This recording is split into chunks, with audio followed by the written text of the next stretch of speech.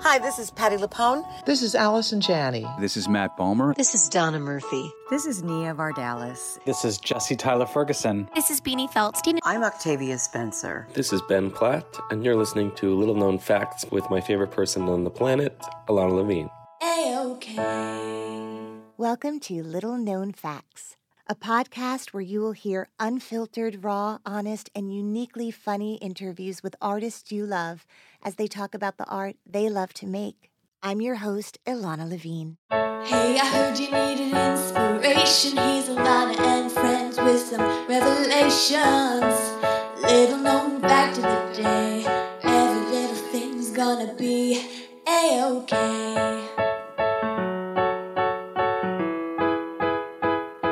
A-OK.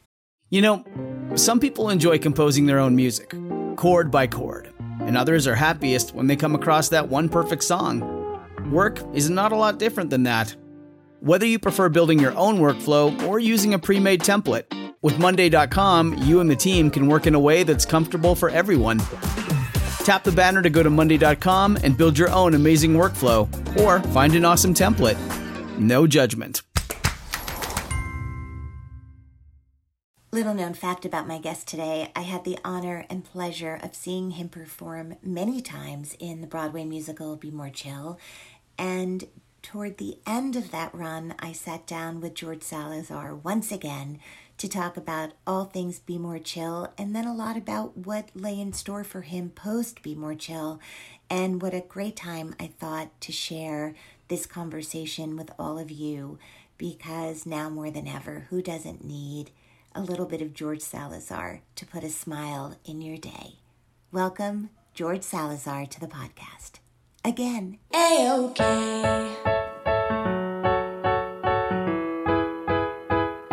A-OK. Guys, George Salazar is here on Little Known Facts today, and I am so thrilled to talk to him about all the things from Be More Chill to his favorite childhood sitcom, Family Matters, which we're going to do some reenactments of. That would be amazing. I do. Do your best Urkel. I don't do an Urkel, but I do a Harriet Winslow. Which is the mom. Carl! Yeah, she's always was like that. Laura! You know what I was thinking about today? What were you thinking about? Aside from how much I love you, I was thinking that there are a few iconic musical theater performances that live forever. I think of Patti LuPone as Evita, right? Like there's a marriage of the person, and we can all picture her, whether you were growing up in New York City when that show was on and her poster as Evita was on every bus that went by, or the commercial, like we can picture in our minds her singing Don't Cry for Me, Argentina. Yeah. And you, George Salazar, with Michael in the bathroom, and that video that sort of went viral, which single-handedly, I would say, is responsible for the global phenomena of the show. Is that a heady thing to know that that lives in the way that it lives? Millions upon millions of downloads and streams. I don't think of it that way, and I'm glad I don't. But I do feel an immense amount of pressure because of the nature of our show and because of like the popularity of that video. I feel like people come to the theater expecting that level of performance, expecting my voice to sound like that, expecting, you know what I mean? Like there are expectations. This is very much a new musical, but people are coming to the theater with a very high expectation for me. And that is really anxiety inducing. I never thought about that. It's really... Yeah, like we saw the movie. Is this going to be like he is in the movie? Right. Of that. So, well, first of all, I've had the great fortune, just when I think about the fact that I've seen you many times in this show, like I can't believe I get to say that. All I can say to you is it has been the same as or better, because the thing that a video can't do, it just can't, is as much as your essence and your performance is stellar and brilliant, there's nothing like being in the same room as the person who's generating that kind of beautiful performance. So wherever you are vocally that day, whatever you're feeling physically, whether you have a cold or allergies or you're tired, like just things that human beings go through. There's just this added thing of like, oh my God, there's George Salazar in person. And I can't even explain what that's like, but it really is, that's the beauty of live performance. You're the best. That's so nice. So I want you to know that. Thanks. And obviously for people who won't have the chance to come to New York City today, maybe they'll come tomorrow, but if they can't come today, that is a video that comes as close to any filmed performance of a musical theater piece that has ever lived. So you're covering everyone's bases in all the ways. I do really love that video. And, you know, I learned a lot about recording an album from watching, you know, my first cast album was the Godspell Revival. Yeah. And I watched legends sing in the booth, right? Like I watched Lindsay Mendez, who now has a Tony Award, sing in a booth, and I watched Morgan James, and I watched Telly Leong and Nick Blaemire, Celise Henderson. I watched these people who were doing this professionally before I was, on a greater, grander scale than I was. And, you know, what I love, you know, particularly about Lindsay on albums is you can hear her joy, you can hear her smile. And, What is that? I think a lot about that. How do you capture a musical theater live performance in a booth? What is the trick? It's pretending like you're not in a booth. Okay. And it's like kind of almost you have to kind of trick your mind into transporting yourself into the theater. Yeah. And you know, the Be More Chill cast album was my second cast album. It was my second time in the studio. And I, you know, obviously you're wearing these clunky cans and you're in this small isolation booth, and you know, there are people in a control room kind of staring at you. Yeah. You kind of feel like you're at a zoo, and you're the animal on display. And so it's just about like transporting yourself and trying to remember what it feels like to be on stage in that costume, under the lights, telling the story. And so I learned a lot doing that album. It almost feels like an extension of your performance.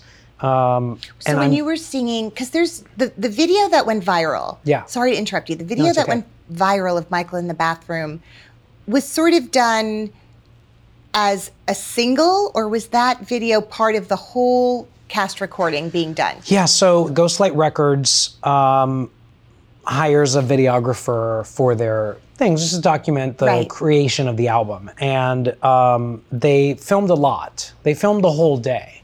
And all the songs. All the songs. And, you know, I was in a booth by myself with, it wasn't even in a real booth. I was in like a larger room with like, you know, two like room dividers coated in blankets to kind of like soften the sound. Yeah, which really feels like the set of the show. Exactly.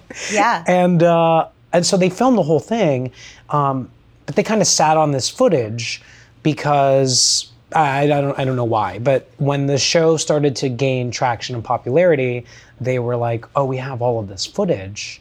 Let's put this video together. So James Eads, who is an amazing videographer, who's now been the videographer for the Two River cast album, for the Two Player Game album I did with Joe, and then for the Broadway cast album. He put this thing together and kind of spliced it with performance footage from Two River and the studio recording day, and really put together something really magical. I am very proud of that video. Because I feel like it really captured the kind of the excitement that I had that we were recording and kind of immortalizing this album. Yeah. And then also the nervousness of, you know, the first time I did an album was the Godspell album, and it was mortifying because Stephen Schwartz was in the booth. Yeah.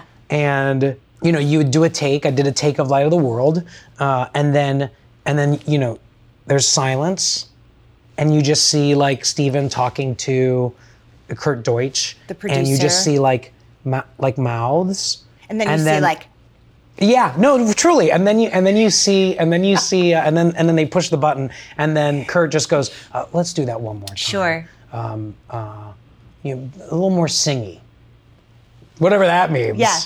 And so it's terrifying because you're like, I hope I'm gonna have a good voice because this thing is gonna live on forever. Yeah. And I hope I sound good.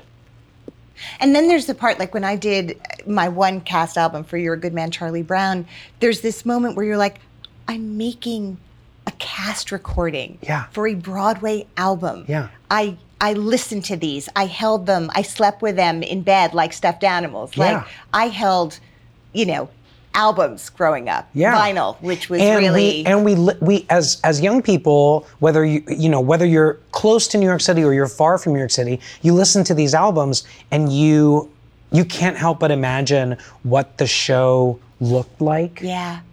And like you picture, for me, like one of the cast albums that I listened to until it started skipping on me was the Last 5 Years album. Yeah. So I'm listening to Sherry Renee Scott and I'm listening to Norbert Leo Butz, and I'm like closing my eyes and imagining that these two people just singing to each other or singing about each other. What are they wearing? What was the set like? Right. What are the stage pictures? Yeah, So what do you think? Because now what's happened is like you go on YouTube and you see not great versions of everything. So it sort of satisfies the part of us that used to imagine. Now you can watch clips. Like, what do you think about that? Not from like, when people used to get mad because like record companies were losing money because people were like pirating. Right. I don't even mean in terms of like from a producing money standpoint. Point. Right. I mean like from the emotional feeling of it and knowing what it was to live at a time before everything was accessible, and now there's little snippets of everything out there. I think it's wonderful. I think it's if those things and they do inspire, but if those things can inspire particularly young people to dream and to commit themselves to their dreams and seeing their dreams through in through a little snippet of a video. Yeah. That's like it's work that's greater than us. Yeah. And to be able to be a part of something like that is really great. Yeah. I think there are pros and cons to the internet. I think that our journey as a production demonstrates a lot of the pros of the internet. I get upset when people bootleg a show. I think that it is a little bit of a violation of hard work and honestly, like a lot of fundraising. It's a business. We're business people, right? So that kind of bums me out. Do you feel like a business person? Sometimes.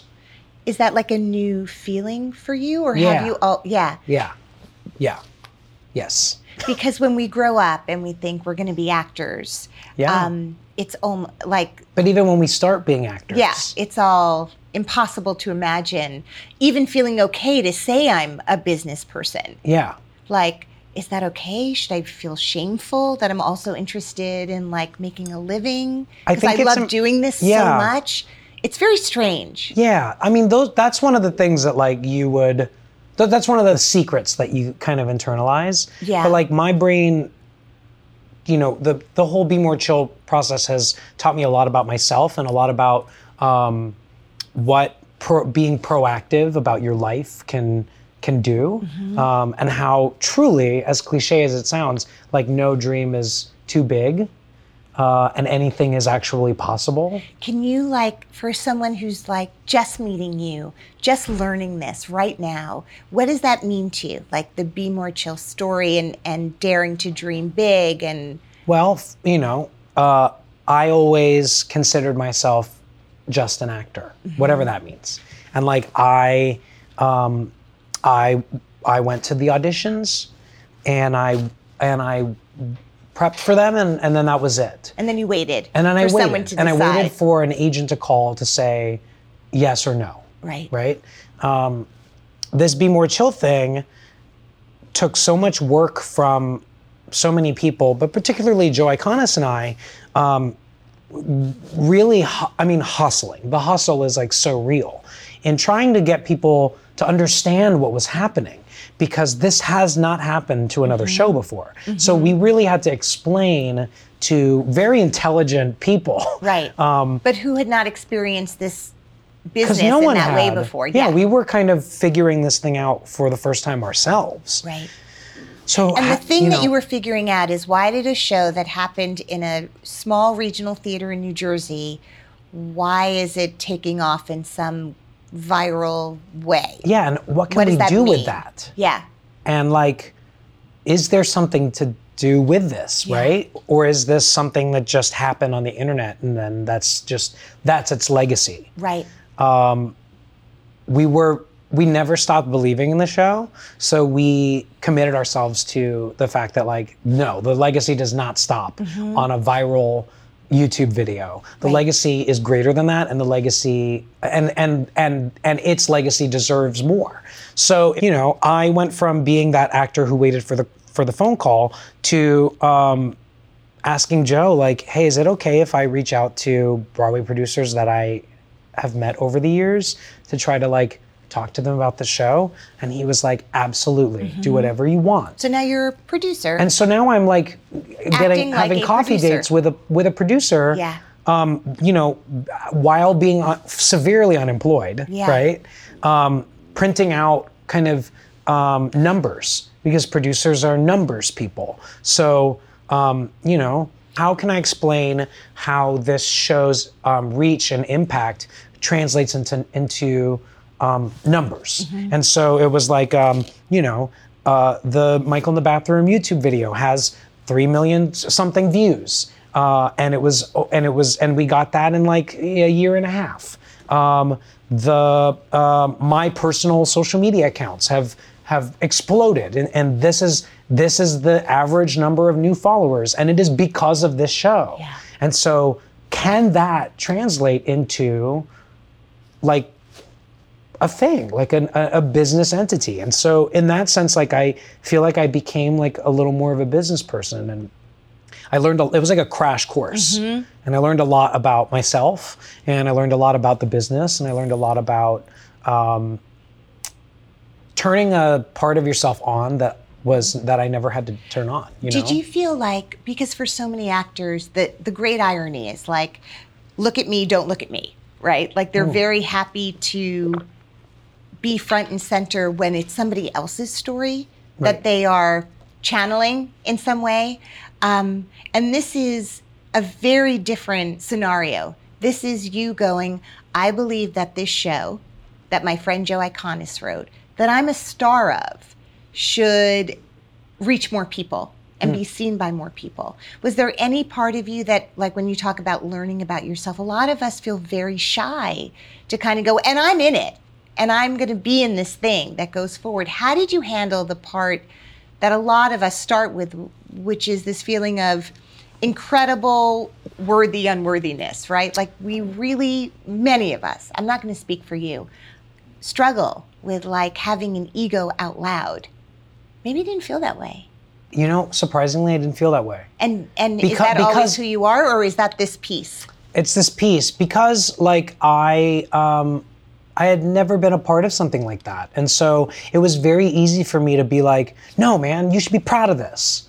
And you should let people know you're proud of it. You shouldn't be shy about this, which was hard for me. It was, but like,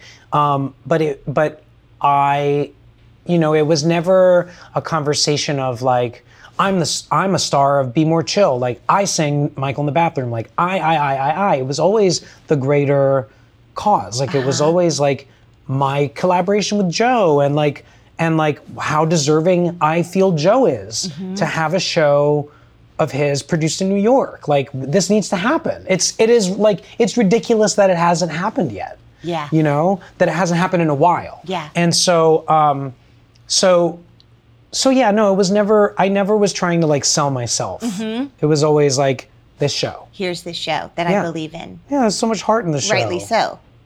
Yeah. when you think about, like, I don't know, I feel like you've talked about different role models of artistic relationships. Yeah. And I think you told me once, maybe you can remind me, that it was Chita Rivera. Yeah. Who did you do a paper on her? I did. Okay, so tell me what you told me in a bar here in front of everybody. I went to school at the University of Florida. Yes. And I was given a topic to write a paper on, and it was Chita Rivera. And in my research, I saw that she had worked with Kander and Ebb many, many times.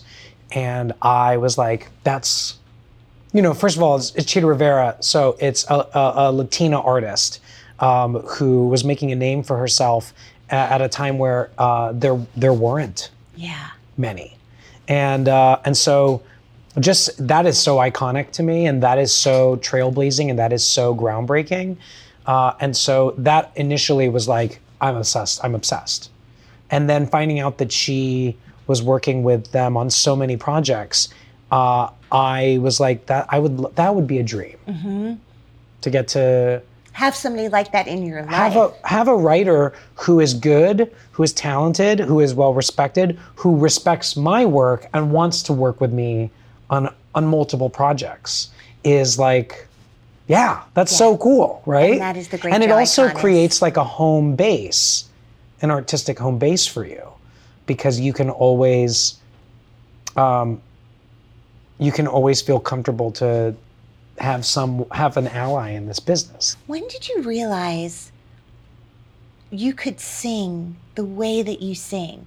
The powerful, beautiful, not everybody sings like me.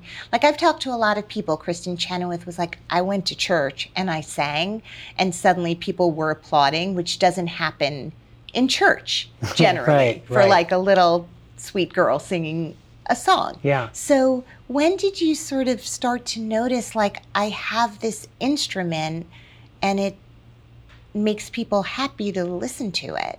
High school. So I did like elementary school kind of like choir-y stuff. We were the Manatee Music Makers. Yeah, you were. It was Boggy Creek Elementary School in Kissimmee, Can we trademark Florida. that? I don't want anyone else to have it. The Manatee Music Makers. And Sure. and it was a whole lot of like just like Were you singing pop songs or no, like it was big like choral arrangements? It was like no. It was like things like Itsy Bitsy Spider and like Twinkle Twinkle Little Star, like stuff like that, where we'd like sing a little bit and then play the recorder and then sing a little bit more. Like it was like that. It was like the entire 5th grade class kind of thing. That was the extent. And then in high school, I was a big Weird Al fan, and I rewrote pop song lyrics that were not safe for school to entertain my friends. And I always had like a very ballsy sense of humor, and especially in high school, I like the idea of like shocking my friends and making them laugh, but shocking them was like really thrilling. So I rewrote the lyrics to "Hit Me Baby One More Time" by Britney Spears, and I didn't have to change much. Okay. And do you remember any of the lyrics that you came up with? No, but it's probably for the best that I don't remember any of those words. But I was doing it in a class called ITGS, International Technology in a Global Society. I was an international baccalaureate student. I was a very good student. I studied very hard, and I was a straight A student right off the bat. That's good to know. But I was outlandish. And I was at times kind of offensive, but I always got out of trouble because I was smart and a good student. Which is kind of weird and manipulative That's and a good life sociopathic, skill. but like, Were you aware of this at the time? Or is this in retrospect when I look back at myself? But were you like, I can play I was a both terror. sides? Yeah. I was a terror. But I knew exactly what I was doing. Okay. Yeah. I knew exactly what I was doing. I remember being sent to the principal's office a couple times and getting out of it by being like, I just witnessed this. I was just a witness. Yeah. Oh, okay. No, and I'm happy that I can help Yeah. with the case. What can I do? Yeah. Yeah. What can I do? Right. And then With the paint all over your hands. all over my right? and skipping and leaving like footprints. That's right. Down the halls. Yeah. So I sang this thing. A gentleman named Donald Roop, who I'm still friends with, was a year ahead of me, and took, ITGS was an elective course. He took theater arts as his elective course in his junior year. He was now a senior. Okay. I was a junior. And he skipped school a lot. So he failed that course. And how do you fail theater arts? Like, really, how do you... That takes real talent. I skipped ITGS once and sat in the theater arts class, which Yeah. is hilarious. Like, I skipped class to go attend other classes. Right. Exactly. And he skipped So I class and guess had he to... skipped class, and that's how you fail theater arts. You don't actually go. You don't actually go. That's what it the takes. only way you can fail That's that right. course. And he did it. And he did it. And so he had to take a different elective course. So he was in our information technology and global And that's why society you class. knew this senior when you were in 11th grade, because he had to take this class with you. But I judged him very hard. Like I kind of was a mean girl about it and didn't talk to him because I was like, he's a senior and he has to take this junior class. Yeah. He overheard me saying my version of Hit Me Baby One More Time, and he also happened to be the vice president of the drama club. And there were auditions that day for a production of Little Shop of Horrors, and he was like, what are you doing after school? Kind of like an old-timey agent or like Cigar. manager. Yeah, being like, you got spunk, kid. Yeah. I was supposed to graduate 7 years ago, but I'm still here. Yeah, that's why he looked like a senior citizen, because he actually was. So he's like, you got spunk, kid. You got spunk, kid. Yeah. You should audition for Little Shop. And I had no interest in So doing you're not a any extra- musical theater lover yet. You don't No. know Little Shop. No, I of don't know Horrors. musical theater. Wasn't I don't your know. Bible yet? No, not Okay. yet. Yeah. And he convinced me to do it. And this was a new thing for me because I wasn't into extracurriculars. Like extracurricular for me was, and we've talked about this in the past, is like watching Jerry Springer or Maury Povich and eating pizza rolls, not doing theater after Right. school. Or being with other people. Or being... It's a little isolating. Yes. So I went and I was cast as Seymour in Little Shop, and it was like a whole new. I mean, it was like a fantasy sequence in a movie where like It really happens. we had this like gorgeous performing arts auditorium at our school that I had never stepped foot in. Yeah. Right, and like there was like a whole like costume area of this auditorium where there were like just old. I want like beautiful stinky orchestrations costumes. to play in the background right now, and angels singing and Oh lights. my God, Yeah. it was incredible, and like I didn't want to go home. Like we would start rehearsal, and I was like, this is great. Like I love it here. And I did you would- make friends in that Oh my company? Yes. Yes. Yeah. And I learned a lot about myself through the drama club. You know, there were not a lot of gay kids in my school, but the few that were at the school were obviously Guess doing what? theater. That's where they were. And Yeah. you know, and so I was learning a lot about myself. I mean, it was such And a are magical you starting time. to talk about it with them? Very carefully. What does that mean? It's like there was one guy in particular who I would give car rides to. He was a year younger than me, and I had a car.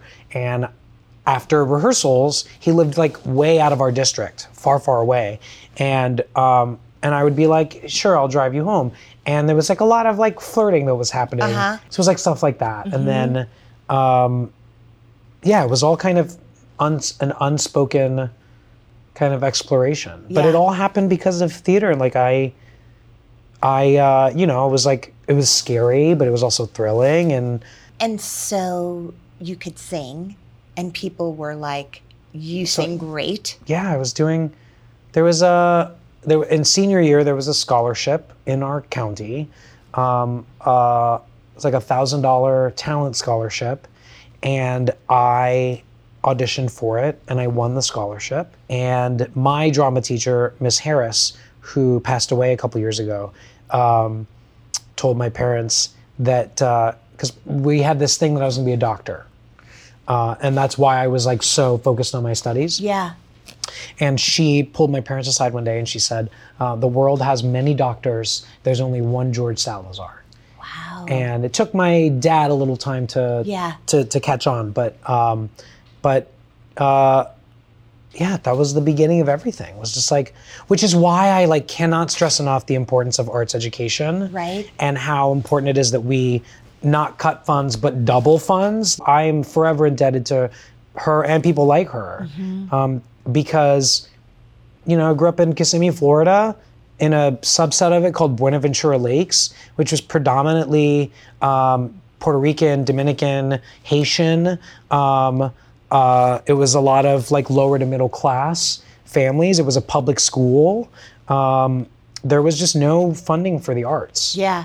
Yet this like guardian angel, this woman was there and she believed in her students and she loved her students very much and she changed a lot of lives. The show that you're doing, Be More Chill, has really single-handedly changed a lot of lives in the way that you're describing this teacher. There's sort of been this collective that's formed. You are all Miss Harris in a way in the story of this play in terms of what you are shining a light on with your performances, with the content of the show, and what you're giving back to the thousands upon thousands upon thousands of people who see the show and who hear the show and who have absorbed the message of the show. And, you know, when we were talking about sort of owning, I want to do this thing and I'm not afraid to say that I think this is something great and I want to help make it happen, you did. The other thing that's really unusual about your show or any workplace is that it is filled with friends. Yeah. Most of us can't kind of go around going, all right, these are the 10 people I really love. I'm going to set up an office and we're going to do the thing we love to do together for years and years. Yeah. It just doesn't work that way. Reality doesn't always work that way. Yeah. You have managed with the great Joe Iconis, composer, lyricist, writer at the center. It's almost a theater company that just happens to do things in cabaret spaces or Broadway or like anywhere. Yeah. So you've had, what did they say? It's the end of like Willy Wonka and the Chocolate Factory is like what happens to the boy who got everything he wanted, and it's like he lived happily ever after. You have had outrageous success. You have become a household name in the world of Broadway and musical theater, the thing that most people spend a lifetime trying to accomplish. It's happening in the here and now. As I sit with you, George Salazar is someone that people know who he is. He has created something that young people and grown-ups will sing at auditions or in the shower forevermore. Has Michael, this character of Michael Mell, this beautiful boy, become a part of how you are in your own life now? Yes. Yeah. I think like the greatest gift that I could have gotten from this whole thing is what, you know, when you're playing someone like that and you're giving life to a character like that and telling a story like that, it's very, you have to be a real asshole to not be personally affected by the work. And I have become a better listener, a better son, a better brother, a better friend, more compassionate and understanding, and more willing to understand people who are different than me. I've become more empowered to do more and help more. You know, it's been, this whole year has been, I've been talking about it as the year of all the dreams coming true, the wildest dreams and also all of the nightmares have all come true. Like everything is happening. What are the nightmares? Oh, the nightmares. I haven't talked about this publicly, and I'm thrilled to be doing it with you. My voice is pretty resilient. I have done crazier things with my voice, character voices, stuff like that. The demands have been, in some ways, more intense, perhaps, than this performance. Yeah. And it was at the end of Tech, as happens to a lot of actors because of the insane hours that you have to be at work. You're rehearsing in all an day. old theater. Yeah. You know, it's literally a petri dish. I got sick, and I was like hacking up my lungs every morning. It was just like I was waking up in pain. There was like so much chest congestion, and it was like kind of bronchitis-y. And I powered through it instead of listening to my body because of the pressure of to open a Broadway show. We're about to do. My dream is coming true. Yeah. Right? Can't miss a show. Can't miss a show. And second preview, it was Valentine's Day. I woke up and was coughing, and I got to the theater, and I felt my throat felt weird, my voice felt weird, and I did the show. And about halfway through Act 1, I texted Amanda Flynn, my voice coach, and we FaceTimed. And I told her, I was like, something's wrong. And she was like keeping me calm. Because again, like we have to take into consideration that anxiety that I talked about earlier about this song has to be perfect every night. They are expecting like it to sound like the album. Yeah. And I went out and I had a full anxiety attack on stage because I later the next day found out that my vocal cords had hemorrhaged. So for people who are watching this and don't know, it's when we all have the blood vessels all over your body, and in your vocal cords there are very tiny blood vessels, and if pushed to their limit, your cords, those vessels can rupture, and they affect the quality of your voice, and they affect how your vocal cords function. And I knew something was terribly wrong. I, even at my most vocally tired, could squeeze out a Michael in the bathroom, and this was like, it was hard and it was labored, and my voice was thin in its top range, and it was terrible. And I finished the show, I powered through, and the next day we went to my ENT, Dr. Salika, who is like the best in the biz. Yeah. And he was like, we just got to take you out of the show for a little bit. And I was like devastated. Right. Because I just made it to the Olympics and I can't. And there's this stigma about vocal injuries that people suffer from vocal injuries because they're untrained, or they're not good enough, or they're not ready for Broadway, or the 8-show schedule is too demanding for them and they don't have the endurance for it. I've been doing this for 11 years. Right. So I knew that that wasn't the case. And what it was that I was singing on sick chords and I was pushing myself to the limit. And we took me out for the rest of that week. I was on complete vocal rest. I was walking around with a whiteboard. My dear friend, Jessica Kent, was keeping me company at home while my friends were doing the show that we loved so much. I was feeling this immense guilt because I wasn't there to do the show. And, you know, social media can be scary and rough. And, you know, I was getting a lot of tweets from people talking about how disappointed they were that they weren't seeing me in the show. And I was being, you know, kind of, it was suggested to me that I shouldn't tell people that I suffered a vocal injury because people don't understand it, and it could look bad on me. Right? So how do you explain, as someone who's pretty active on social media So- and so engaged Yeah, with yeah. your So your it was important to followers? me to like say something to people because I didn't know when I'd be going back into the show, right? And so I said that I was sick and my voice wasn't feeling well, but I'm gonna get better and I'm gonna jump back into the show again.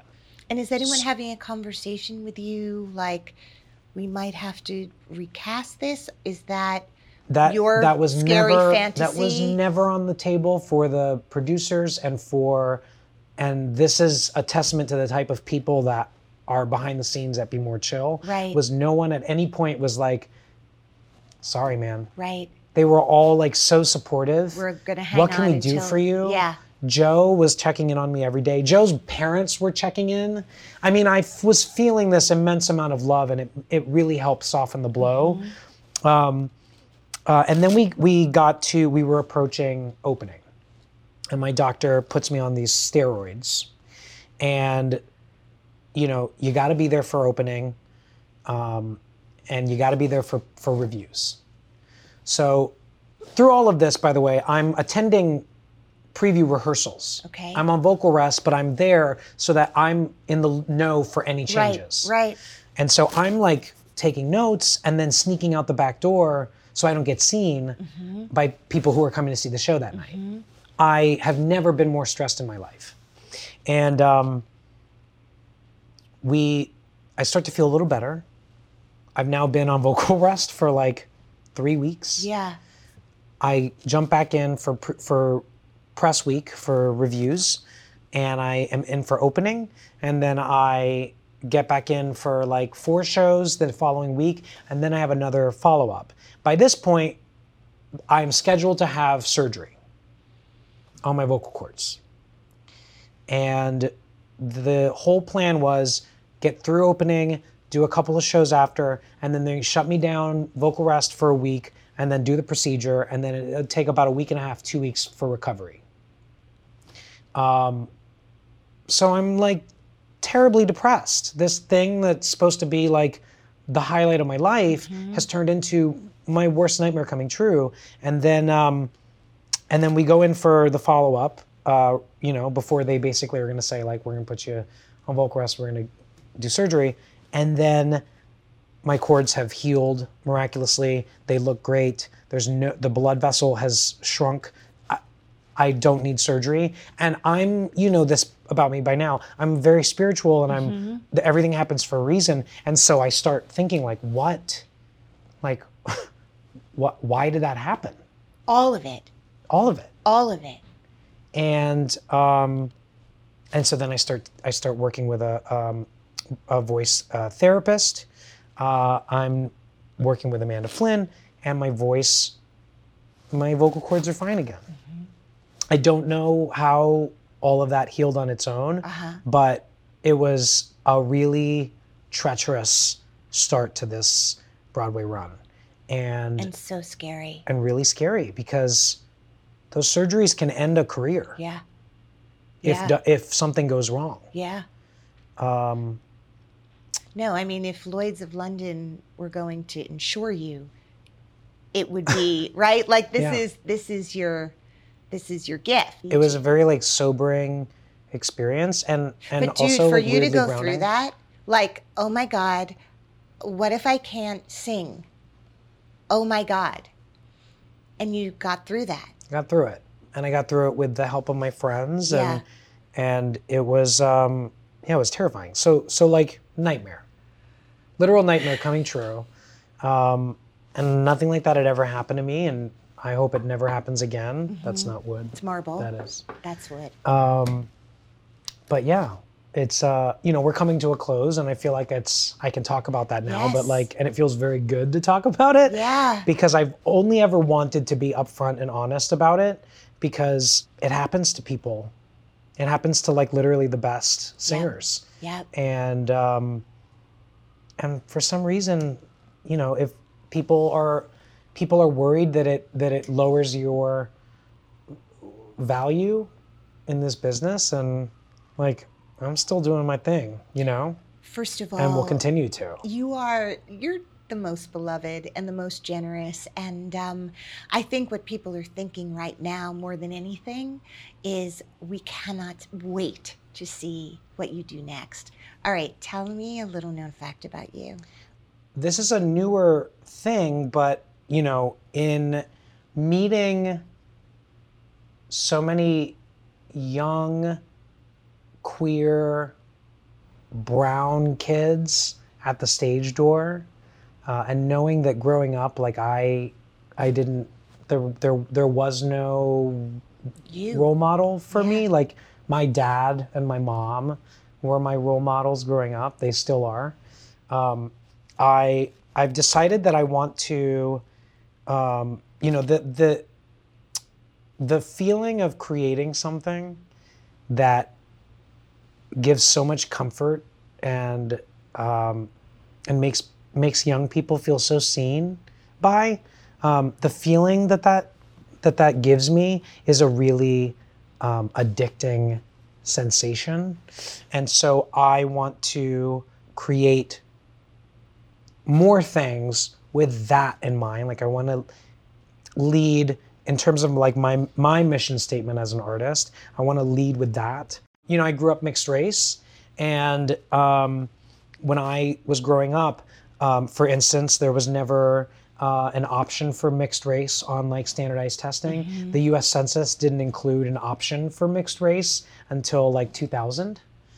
And so there's this whole subset of people who feel like they need to choose one right. There's over no the box other. that fits them. Right. Yeah. And that does a lot to you growing up. It makes you feel other and very much like an outsider. That's literally what the box you tick is. It says other. Yeah. I mean, that's so dehumanizing. Yeah. Yeah. So so this TV idea is kind of about a person in their 30s and who grew up mixed race in the 90s, and a young mixed race gay boy who's growing up today, and how the two of them and their experiences, though wildly different because of time, help each other find themselves. You know, I went through like a huge identity crisis, and I don't know if we've talked about this, but like, you know, I came out so late because I think I was really wrestling with my identity outside of my sexuality. Mm-hmm. And, you know, I have a lot of friends who are not mixed race who were out at 16 and knew who they were. Yeah. And when you add that other element, you know, it's a story that is not being told. And so, so I'm excited to be spending some time on developing this idea, and what it'll be, I don't know. But I'm excited to really devote myself, when I do have free time, to creating things that just continue to make people feel seen and give a voice to the voiceless. And that's my little known fact, Alana. I'm like really excited about what the future holds. As a person who no longer waits for a phone call to make things, who feels empowered now, and this is because of the fans of Be More Chill that I have this, that I feel empowered to do this. But as someone now who feels like I can make things happen and I can create, and I don't have to wait for someone to give me permission to do it. I'm really glad you came here today. I'm happy to be here. Thanks for having me. Thank you, George Salazar. Clouds can make the wind blow, bugs can make the grass grow. So, there you go. These are little known facts that now you know. Hey, I am so excited to share some news with you guys. For the last few months, I've been working on another project that I've been calling Little Known Facts 2.0. Stage Network, an incredible new streaming platform which promises to be Netflix for theater lovers, asked me to do Little Known Facts as a filmed series, a talk show, as it were, in front of cameras. And I really thought about it for a long time because the thing that's made this podcast so special is that all of my guests have been able to share deep, intimate truths about their lives because we are in this tiny, comforting confessional that is the podcast booth. And I really had to think hard, could I still deliver the same kind of intimate, raw, hilarious, and unique interviews if cameras were involved? But I think I figured it out. And I'm so grateful to Stage Network for allowing me to make my dream of sharing incredible friends with you in this whole new way. So I shot 6 episodes. The first one is with Ben Platt. Other guests include Celia Keenan-Bolger, Zachary Quinto, George Salazar, Nikki M. James, John Slattery, and I cannot tell you how thrilled I am to share them with you. Stage Network really is an amazing place. Not only is it filled with incredible original content, it has licensed so much theater-related content, documentaries and films, and all sorts of incredible programming. I feel like I dreamed up a network and someone else created it, and here it is. And the fact that I'm involved in even a small way with this incredible, incredible network is just truly an honor. So, to that end, to watch all of the content, including Little Known Facts, the series, go to watchstage.com. Enjoy, and I hope you like it. Little Known Facts is edited by Nicholas Klar and recorded in New York City. Our kids have said to us since we moved to Minnesota, we are far more active than we've ever been anywhere else we've ever lived. Moving to Minnesota opened up a lot of doors for us. Just this overall sense of community, the values that, Minnesotans have. It's a real accepting, loving community, especially with 2 young kids. See what makes Minnesota the star of the North. New residents share why they love calling it home at exploreminnesota.com/live.